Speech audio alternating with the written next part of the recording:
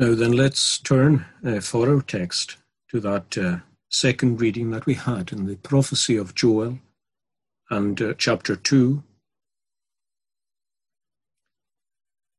and the last verse of the chapter.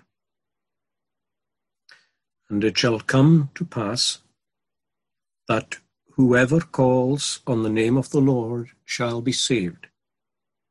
For in Mount Zion and in Jerusalem there shall be deliverance, as the Lord has said, among the remnant whom the Lord calls. So it shall come to pass that whoever calls on the name of the Lord shall be saved. Now, as I said, I'd like us to take just one more look, with God's help, at this prophecy, a very important and relevant prophecy for our own situation. Now, as we saw in the morning, Joel tells the people from God that if they truly repent, there will be an immediate blessing from God.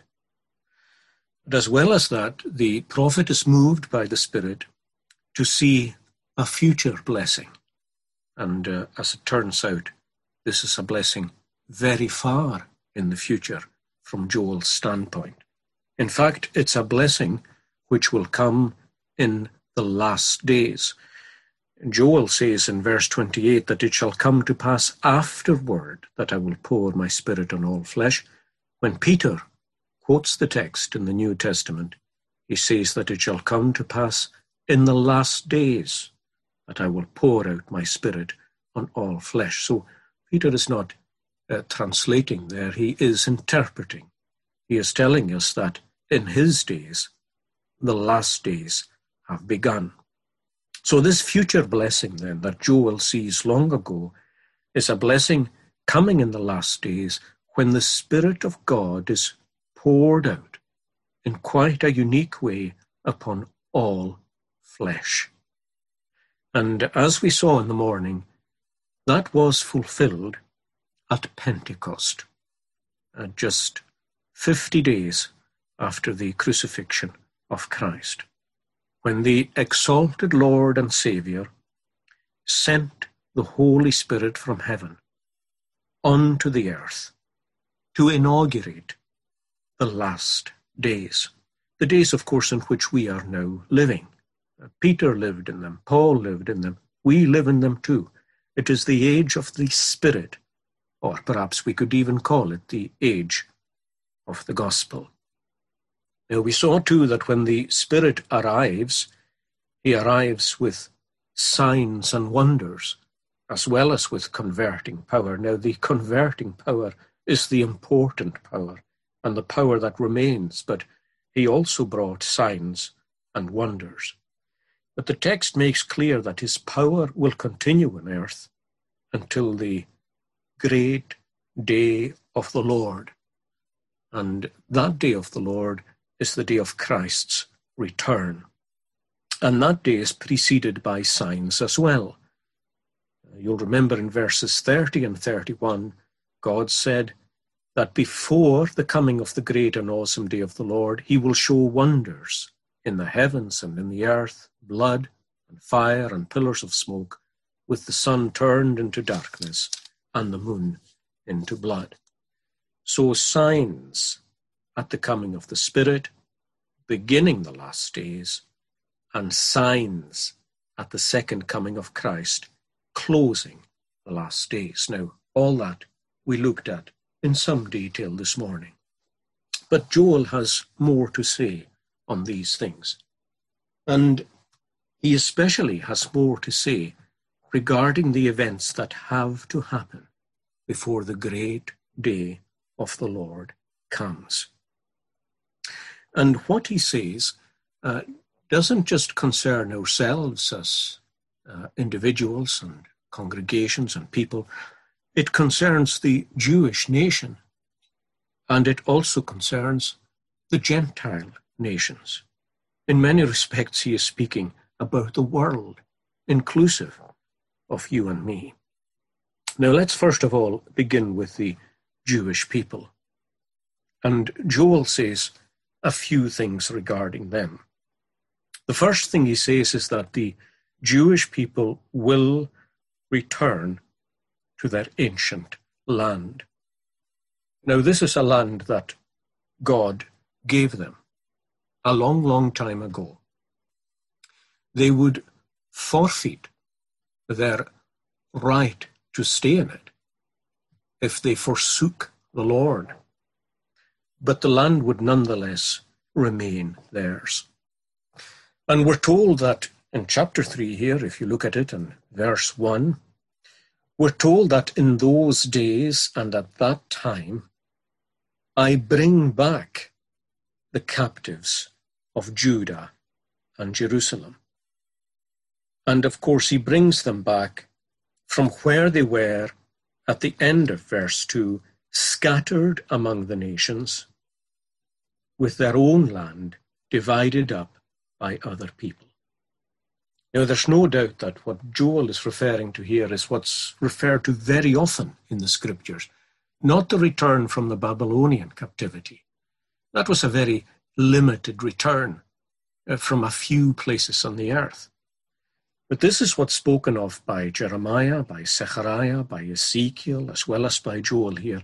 This is a full-scale return from the many nations of the earth, among whom the Jewish people will have been scattered.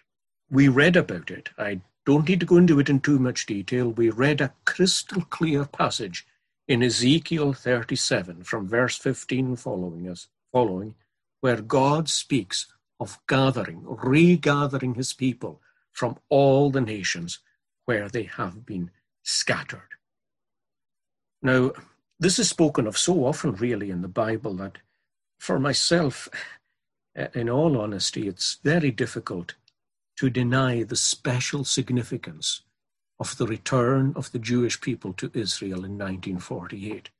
It's interesting that when you read a lot of commentaries on certain passages in the scripture, there are people who foresee this return, and they say that it cannot be too far away. These are people who are writing at the close of the 19th century.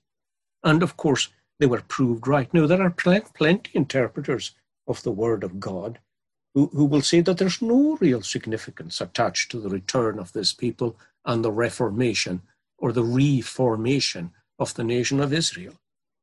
But I don't see how you can really say that with a Bible in your hand, an open Bible. I think it must take a strange kind of blindness in order to deny a special significance to the return of the Jewish people to their ancient land and the reconstitution of the nation of Israel.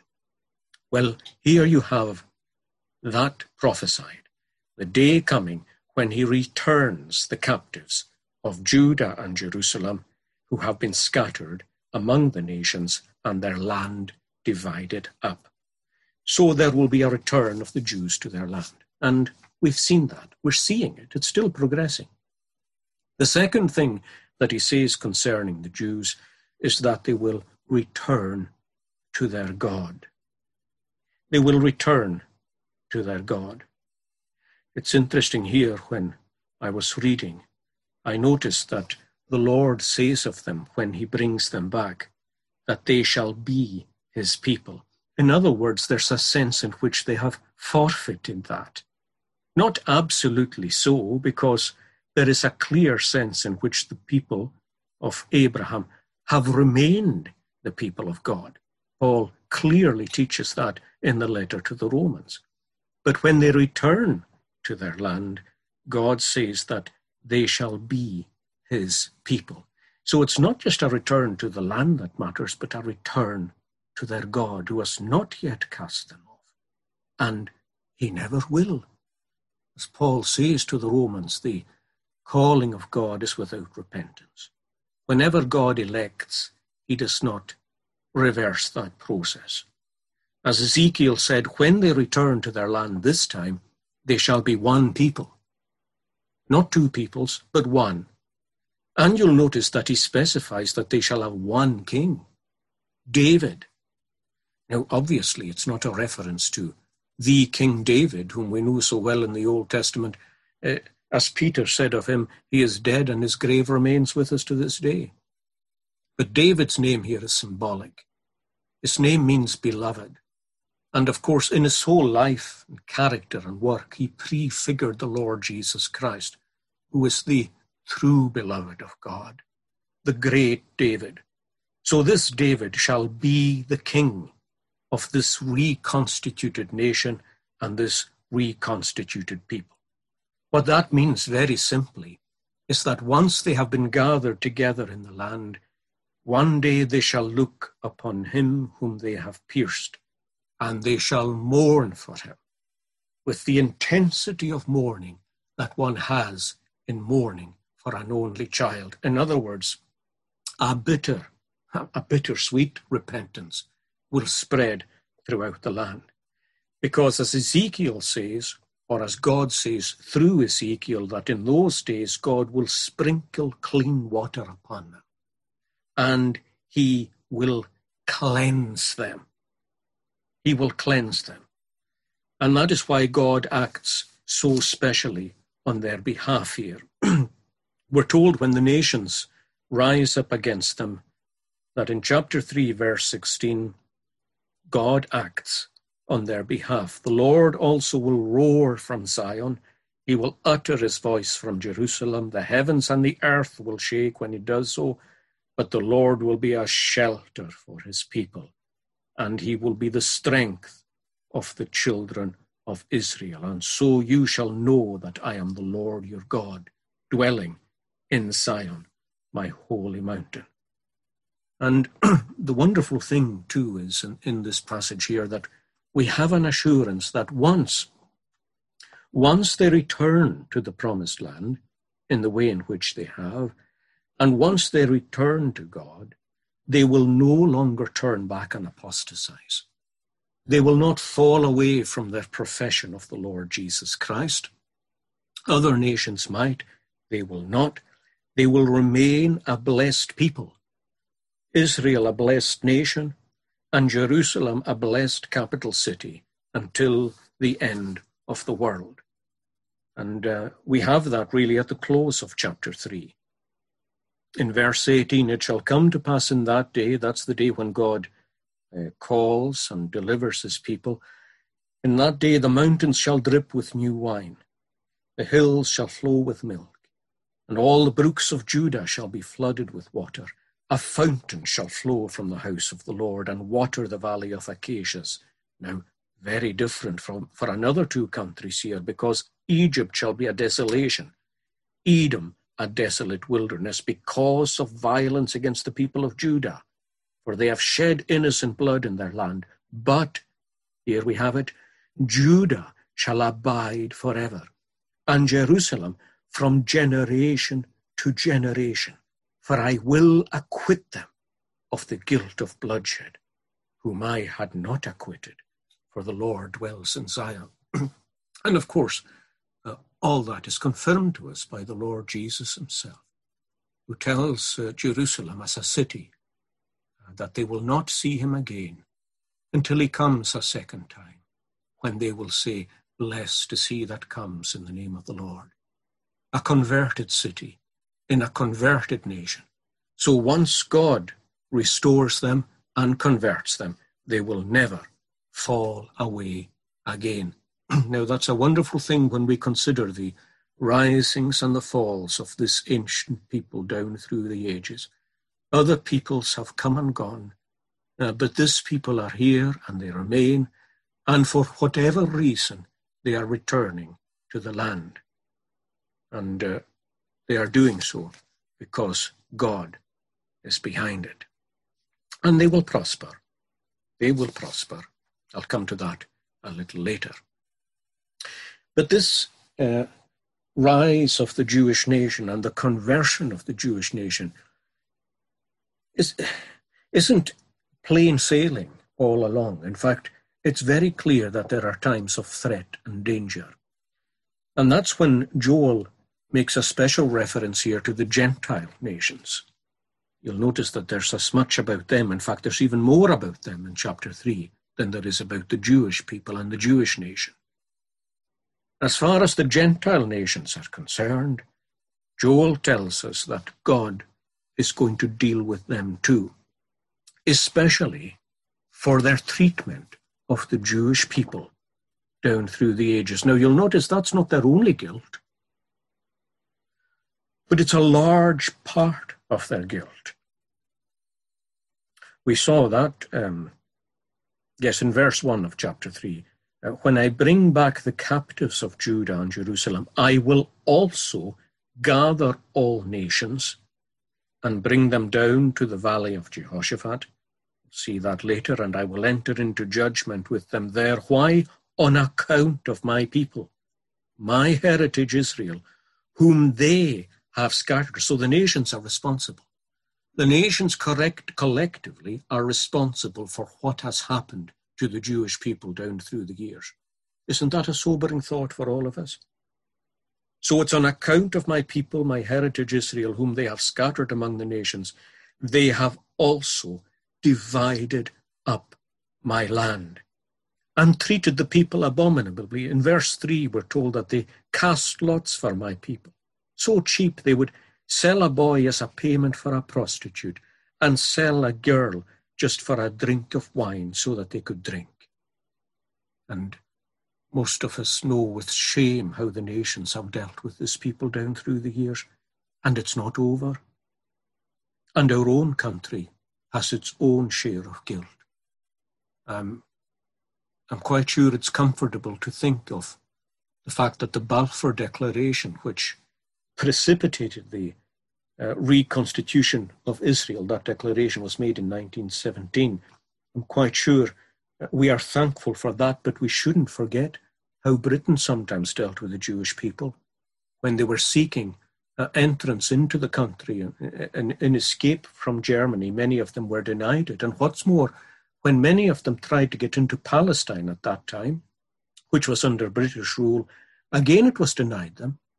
The British didn't want to aggravate the Arab presence in the area, and so they denied entrance to the Jews into Palestinian, which was under the British mandate at the time. We have things for which we are guilty too. We are things for which we carry guilt. But despite this opposition, they will return to the land and they will prosper. Now, the thing is that these nations are resenting it. We're told that all the nations are going to be judged, but especially the surrounding nations of verse 12. You'll notice that there's a special emphasis on them. Let the nations be wakened, that's chapter 3, verse 12, and come up to the valley of Jehoshaphat. For there I will sit to judge all the surrounding nations. Put in the sickle, that's the sickle of judgment, because the harvest is ripe. That's the harvest of sin. It's time to cut it down. Come, he says, go down, for the winepress is full, the vats are overflowing because of the greatness of their wickedness. Now, the surrounding nations, you'll know, most of you will surely anyway, that the nations that particularly surround Israel are the Arabic nations, which are now Muslim. And many of them have ingrained in their very existence the goal of obliterating Israel off the map. And it is something that they have often expressed throughout history, especially since 1948, that their goal is the destruction of Israel as a nation. Now, these nations particularly will gather against Israel, but so will other nations that are helping them, and they will assemble in the valley of Jehoshaphat. Now, nobody knows where the valley of Jehoshaphat is, and I think the reason for that, quite simply, is because there is no such place as the valley of Jehoshaphat as such, because I don't think Jehoshaphat here is actually a place name. I think it is a descriptive name that God is giving to the valley where the nations gather, because Jehoshaphat means the judgment of God. I know it was the name of a king in the Old Testament. God judges. But here it's given as a name to the area, obviously near Jerusalem, where these hostile nations gather, hostile armies. And as these nations gather, their purpose in gathering is very different from God's purpose in allowing them to gather. And that shouldn't surprise us. Man proposes, God disposes. Something happens and people have a reason for it happening, but God has his own reason for it happening, his own reason for allowing it. Now, their purpose in gathering in this valley outside or somewhere near Jerusalem, their purpose is to destroy it. Verse 9, proclaim this among the nations, prepare for war. Wake up the mighty men in the nations. Let the men of war draw near. Let them come up. Beat your plowshares into swords and your pruning hooks into spears. Now, the swords and the spears here are not to be taken literally. They are symbolic of weapons. Let the weak say, I am strong. Assemble and come, you nations, and gather all around, because your mighty wants to go down there, O Lord. Now, these nations are gathering together for war, to destroy this nation and to destroy the Jewish people. And of course, from this passage here, it's quite clear that God is allowing it. God is telling Joel to proclaim it. It's not going to happen outside of God's providence. Nothing ever does. In fact, in verse 2 of chapter 3, we're told that it's actually God who's gathering them. Look again at that verse, chapter 3, verse 2. I will, when I bring back the captives of Judah and Jerusalem, I will also gather all the nations. Now here, there's a time lag. I will gather all the nations, and I'll bring them down to the valley of judgment, and I will enter into judgment with them there. It's God's sovereign purpose to allow it. But that's because God's purpose is not to defeat Israel. It's not to wipe Israel off the map.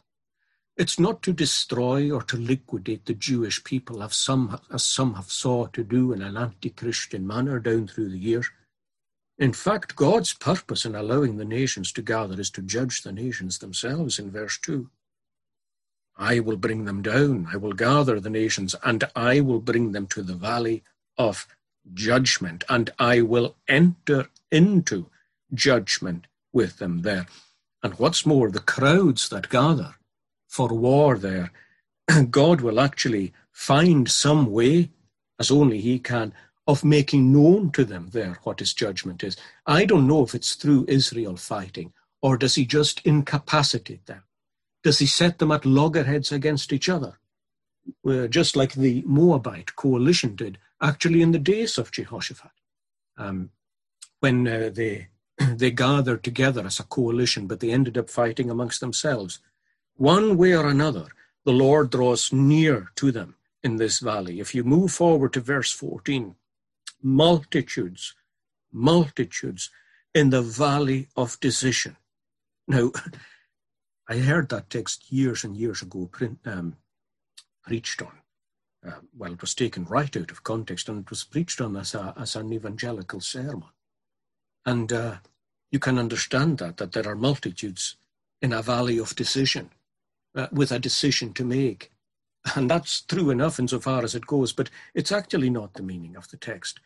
The multitudes here are not the ones actually making the decision here. It's God who's making the decision. The multitudes are in the valley of God's decision, because the day of the Lord is near in this valley of decision. The God who is entering into judgment with the nations is going to pronounce his verdict against the nations. He's going to make clear to them that he is protecting and guarding his people Israel, and that his anger is with those who are provoking Israel. And that's why in verse 15 we have again the judgment announced. The day of the Lord is near, we're told, in the valley of decision. The sun and the moon will grow dark. Now here's God's intervention again. There will doubtless be signs. The stars will diminish their brightness. What happens this time? The Lord will roar from Zion. He will utter his voice from Jerusalem, so that the heavens and the earth will shake, but the Lord will be a shelter for his people, because that's who they are now. They have again become his people, and he will be the strength of the children of Israel. And you shall know that I am the Lord your God, dwelling in Zion, my holy mountain. Then Jerusalem shall be holy, and no stranger shall ever divide her land again. As our nation once did, owning that land and dividing it up. God took it off us, and he's given it back to them.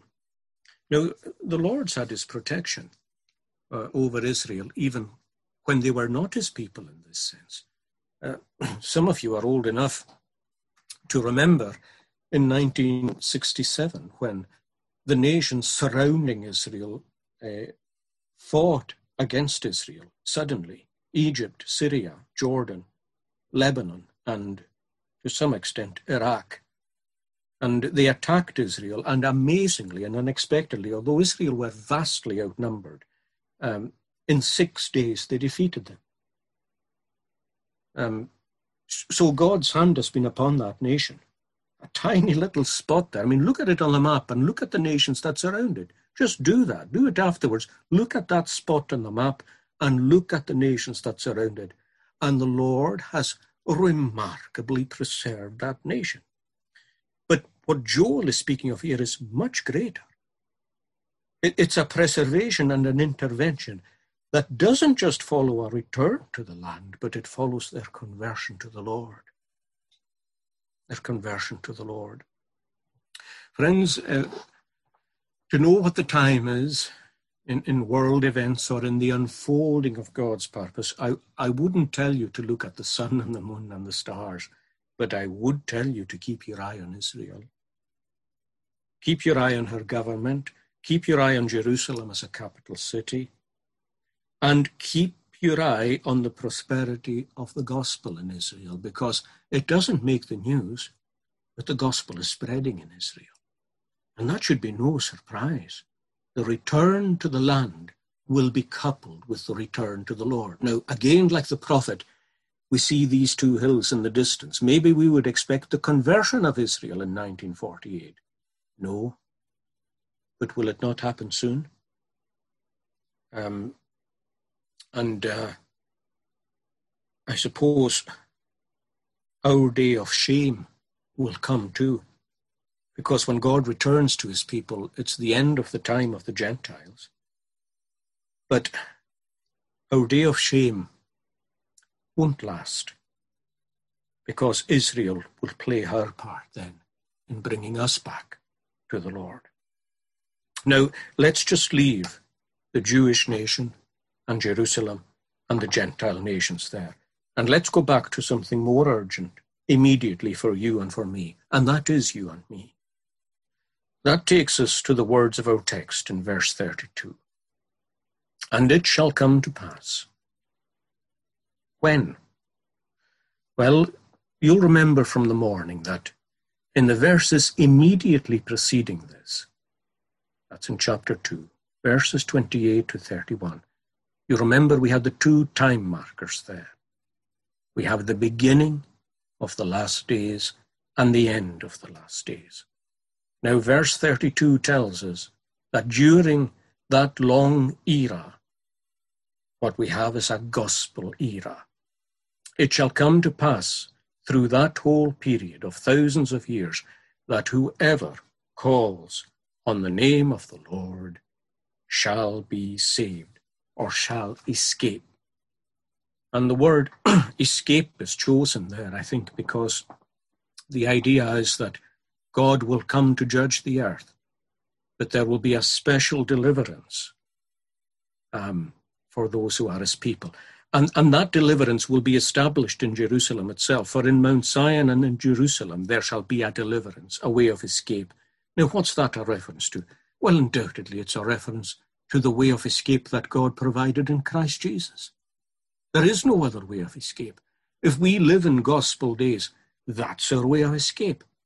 We live in a world that is destined to come under the wrath of God.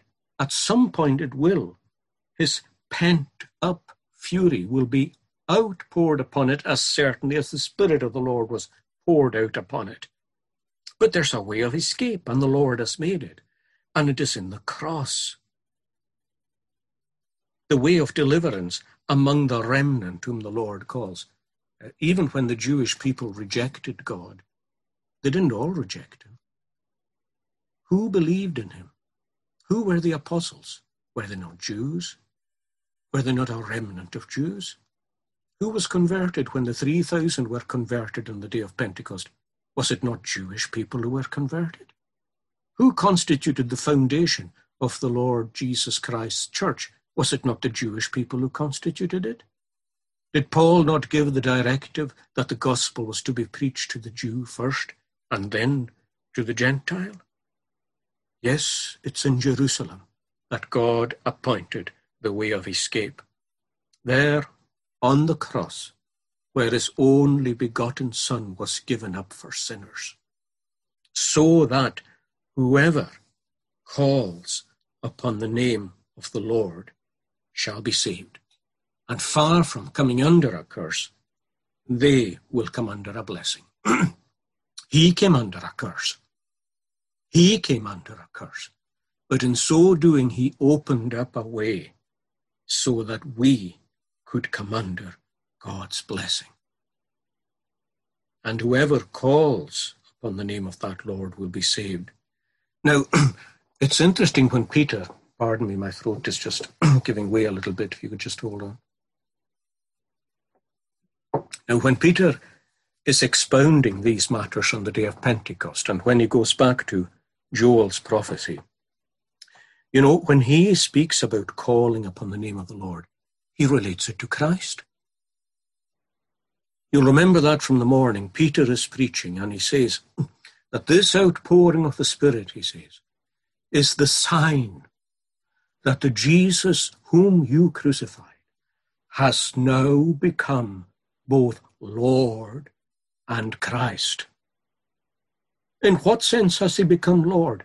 Well, he immediately tells us in what sense, because he quotes, whoever calls upon the name of the Lord shall be saved. In other words, it is a cry, it is a call that the Lord Jesus would rescue you and deliver you. And that's the message, essentially, for yourself and for me too tonight. That if we call upon that name in our need, we shall be saved.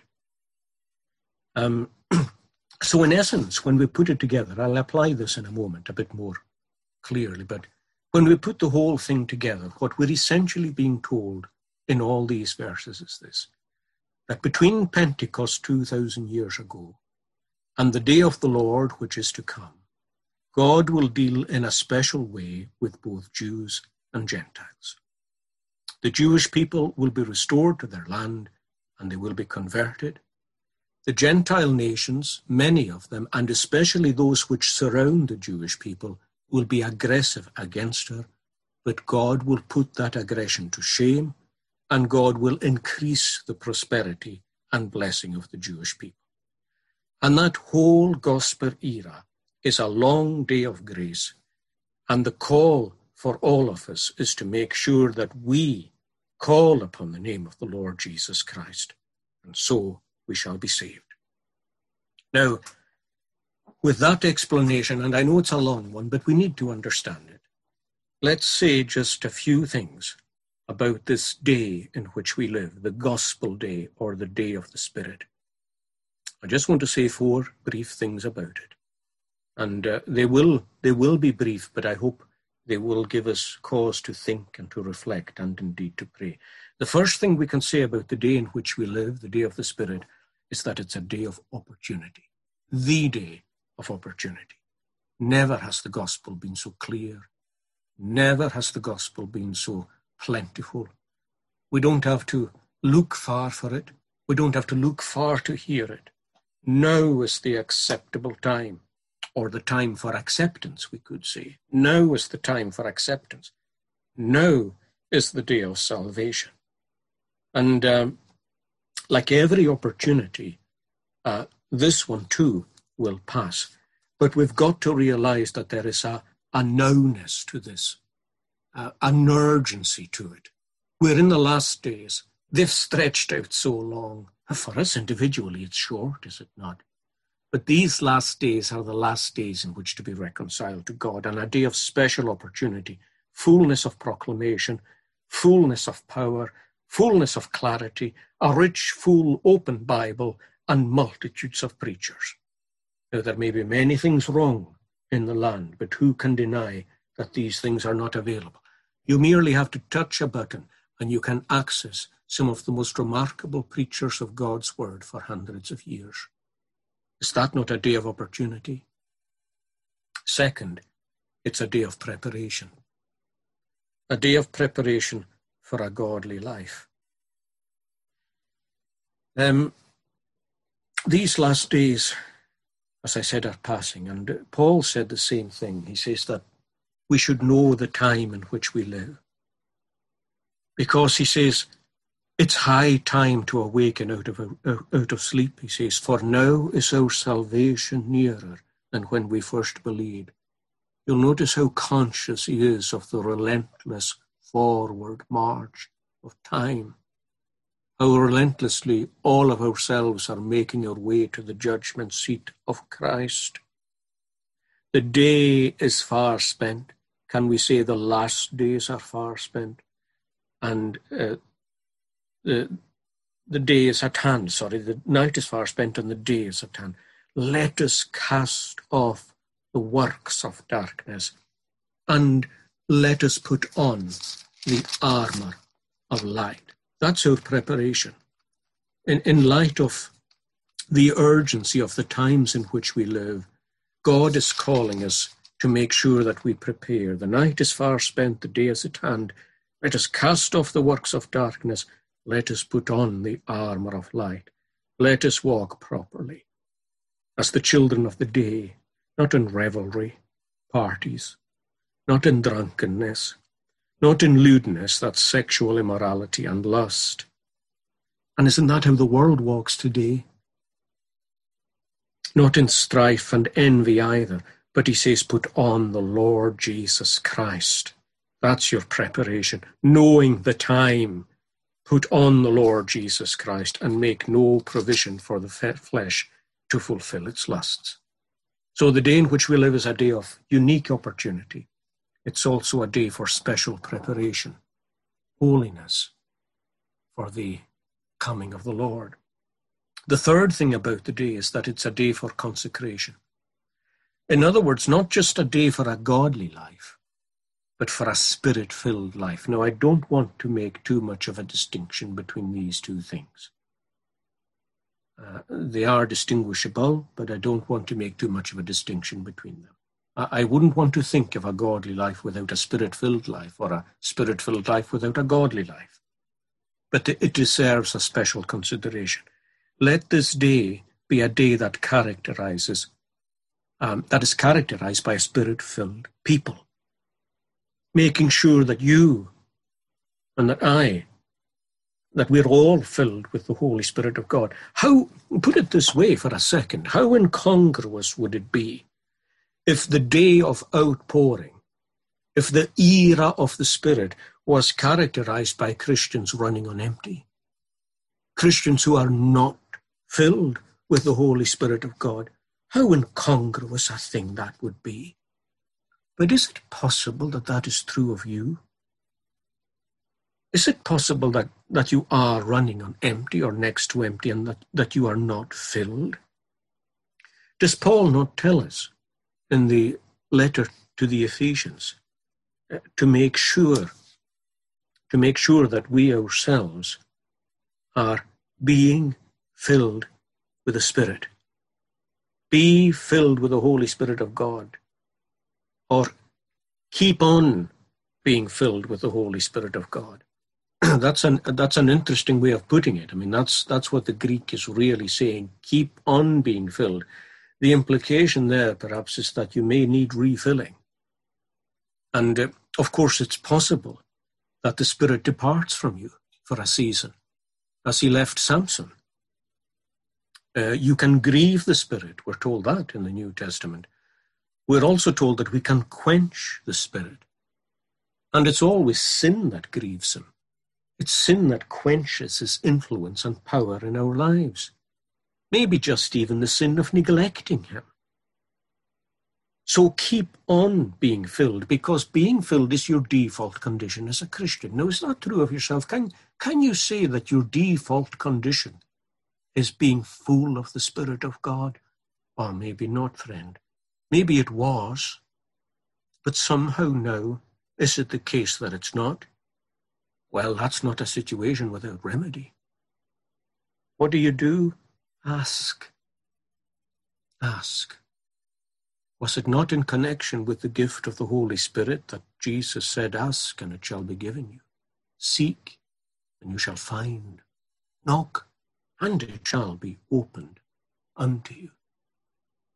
If we give good gifts to our own children, how much more will your heavenly Father give the Holy Spirit to them that ask him?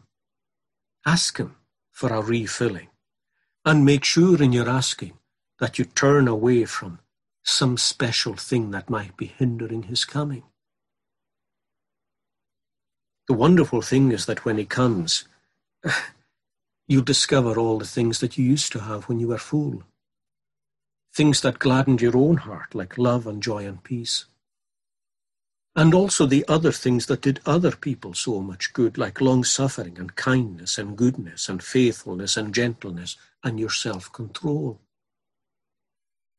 As Paul says, if we live in the Spirit, and if we are in the age of the Spirit, let us walk in the Spirit. Let us walk in the Spirit. So it's a day of opportunity. It's a day of preparation. It's a day of consecration. And last of all, it's a day of warning. The psalmist says in Psalm 95, and we're going to sing this in a moment, but he lays emphasis on the day of opportunity, which he calls today. The writer to the Hebrews picks up on it as well, that the day we're living in is called today. In midway through verse 7 of Psalm 95, the writer says this, today, if you will hear his voice, do not harden your hearts. As happened in the rebellion, he says, in the day of trial in the wilderness, when your fathers tested me. They tried me, though they saw my work. For 40 years I was grieved with that generation. And I said, it is a people who go astray in their hearts, and they do not know my ways.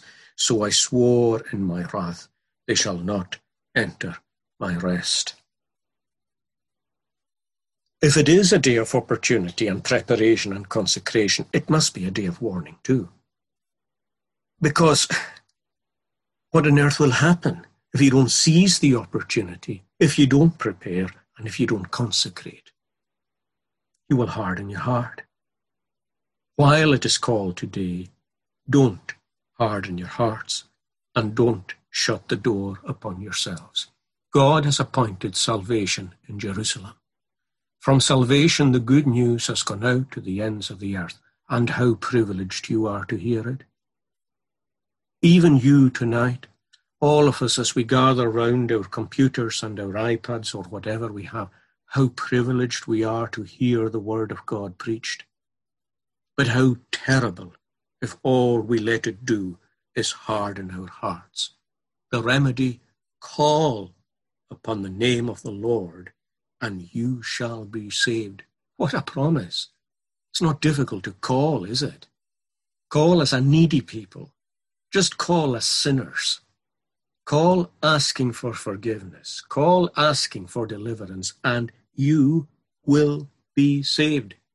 I was thinking earlier just in the house, and I'll close with this, I was thinking for another reason of the bronze serpent that was set up in the wilderness. And the people were sick because they had been bitten by serpents, and God told Moses to make a bronze serpent and to lift it up on a pole in the midst of the camp. Now, the symbolism there I'll just have to leave for the moment, but except for the obvious part of it, they were told to look upon the serpent, and in looking they would be saved. Now, the look was obviously a look of faith. It was a look of belief, a a look of hope, a look of expectation. There were plenty of people who saw that serpent who weren't healed. It wasn't the physical looking that healed them. It was the believing that there was power in it, believing that God spoke through that provision and that God healed through that provision. That kind of look saved. Now, the call here is exactly the same. It's not a prayer. It's not a form of words. It's not a formulaic thing. It's a recognition on your part that you're doomed, that you're lost, and that you're perishing. A recognition that a way of salvation has been opened through a Savior, the Lord Jesus Christ. And it's a recognition that if you ask for his mercy and ask for his help, he'll give it you. Not because you deserve it, but because that's who he is. And that's what he does. And with that, you call. Now, if you do that, even rising out of this sermon, I will be happy. And the Lord's people will be happy. And the angels in heaven will be happy. And there will be gladness in the heart of God himself. May the Lord bless our deliberation on his word. Let's sing in conclusion the psalm that I was just referring to there, Psalm 95.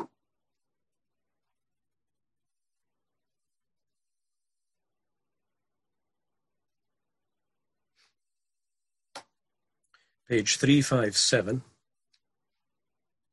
And we're going to be singing to the tune Gainsborough. Now, it's awkward to join the particular part where we would like to. Let's just step back to verse 6 in the psalm.